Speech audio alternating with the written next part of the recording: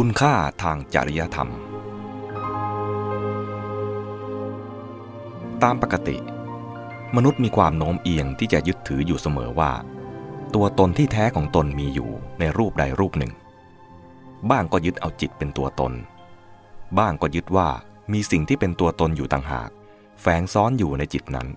ซึ่งเป็นเจ้าของและเป็นตัวการที่คอยควบคุมบังคับบัญชากายและใจนั้นอีกชั้นหนึ่งการยึดเอาจิตเป็นตัวตนพึงสังเกตพุทธพจน์ในอสุตตวตาสูตรที่ 1สังยุตตนิกายนิทานวรรคว่าภิกษุทั้งหลายการที่ปุถุชนผู้มิได้เรียนรู้จะเข้าไปยึดถือร่างกายอันประกอบด้วยมหาภูตรูปสี่ว่าเป็นตัวตนยังดีกว่าจะยึดถือจิตว่าเป็นตัวตนเพราะว่ากายอันประกอบด้วยมหาภูตรูปสี่นี้ยังปรากฏให้เห็นว่าดำรงอยู่ปีหนึ่งบ้าง2 ปีบ้าง3 ปี4 ปี5 ปีบ้าง10 ปี20 ปี30 ปี40 ปี50 ปีบ้าง100 ปีบ้างเกินกว่านั้นบ้างแต่สิ่งที่เรียกว่าจิตมโนหรือวิญญาณนี้เกิดดับอยู่เรื่อยทั้งคืนทั้งวันการแสดงขันธ์ 5นี้มุ่งให้เห็นว่าสิ่งที่เรียกว่าสัตว์บุคคลตัวตนเป็นต้นนั้นเมื่อแยกออกไปแล้วก็จะพบแต่ส่วนประกอบ5ส่วนเหล่านี้เท่านั้นไม่มีสิ่งอื่นเหลืออยู่ที่จะมาเป็นตัวตนต่างหากได้และแม้ขันธ์ 5เหล่านั้นแต่ละอย่างก็มีอยู่เพียงในรูปที่สัมพันธ์เนื่องอาศัยกันไม่เป็นอิสระไม่มีโดยตัวของมันเองดังนั้นขันธ์ 5แต่ละอย่างนั้นก็ไม่ใช่ตัวตนอีกเช่นกันรวมความว่า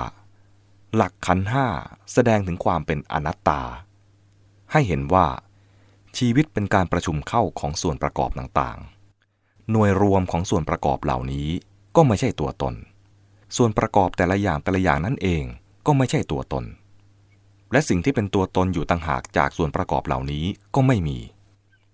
เมื่อมองเห็นเช่นนั้นแล้วก็จะถอนความยึดมั่นถือมั่นในเรื่องตัวตนได้ความเป็นอนัตตานี้จะเห็นได้ชัดต่อเมื่อเข้าใจกระบวนการของขันธ์ 5ในวงจรแห่งปฏิจจสมุปบาทที่จะกล่าวต่อไปในบทที่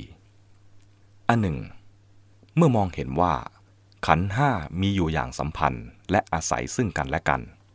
ก็จะไม่เกิดความเห็นผิดว่าขาดศูนย์ที่เรียกว่าอุจเฉททิฏฐิและความเห็นผิดว่าเที่ยงที่เรียกว่าสัสสตทิฏฐินอกจากนั้นเมื่อรู้ว่าสิ่งทั้งหลายไม่มีตัวตนและมีอยู่อย่างสัมพันธ์อาศัยกันและกันเช่นนี้แล้วก็จะเข้าใจหลักกรรมโดยถูกต้องว่าเป็นไปได้อย่างไรกระบวนการแห่งความสัมพันธ์และอาศัยกันของสิ่งทั้งหลายนี้มีคำอธิบายอยู่ในหลักปฏิจจสมุปบาทเช่นเดียวกันอีกประการหนึ่งการมองสิ่งทั้งหลายโดยวิธีแยกส่วนประกอบออกไปอย่างวิธีขันธ์ 5นี้เป็นการฝึกความคิดหรือสร้างนิสัยที่จะใช้ความคิดแบบวิเคราะห์ความจริงคือเมื่อประสบหรือเข้าไปเกี่ยวข้องกับสิ่งต่างๆความคิดก็ไม่หยุดตันอึ้งยึดถือเฉพาะรูปลักษณะภายนอกเท่านั้น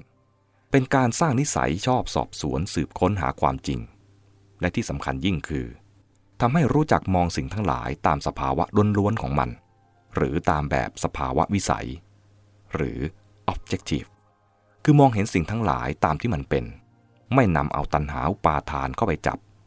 อันเป็นเหตุให้มองเห็นตามที่อยากหรือไม่อยากให้มันเป็นอย่างที่เรียกว่าสักกวิสัยหรือ subjective คุณค่าอย่างหลังนี้นับว่าเป็นการเข้าถึงจุดหมายที่ต้องการของพุทธธรรมและของหลักขันธ์ 5นี้คือการไม่ยึดมั่นถือมั่นการไม่เข้าไปเกี่ยวข้องกับสิ่งทั้งหลายด้วยการใช้ตัณหาอุปาทาน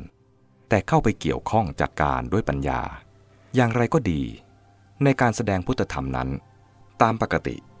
ท่านไม่แสดงเรื่องขันธ์ 5ลำพังโดดๆเพราะขันธ์ 5เป็นแต่สภาวะที่ยกขึ้นเป็นตัวตั้งสำหรับพิจารณาและการพิจารณานั้นย่อมเป็นไปตามแนวแห่งหลักธรรมอย่างอื่นที่เป็นประเภทกฎสำหรับนำมาจับหรือกำหนดว่าขันธ์ 5มีสภาวะเป็นอย่างไรมีความเป็นไปอย่างไรเป็นต้นคือต้องแสดงโดยสัมพันธ์กับหลักธรรมอย่างอื่นเช่นหลักอนัตตาเป็นต้นจึงจะปรากฏคุณค่าในทางปฏิบัติโดยสมบูรณ์ดังนั้นจึงขอยุติเรื่องขันธ์ 5ไว้เพียงในฐานะสิ่งที่ยกขึ้นเป็นตัวตั้งสำหรับนำไปพิจารณาในหลักต่อๆไป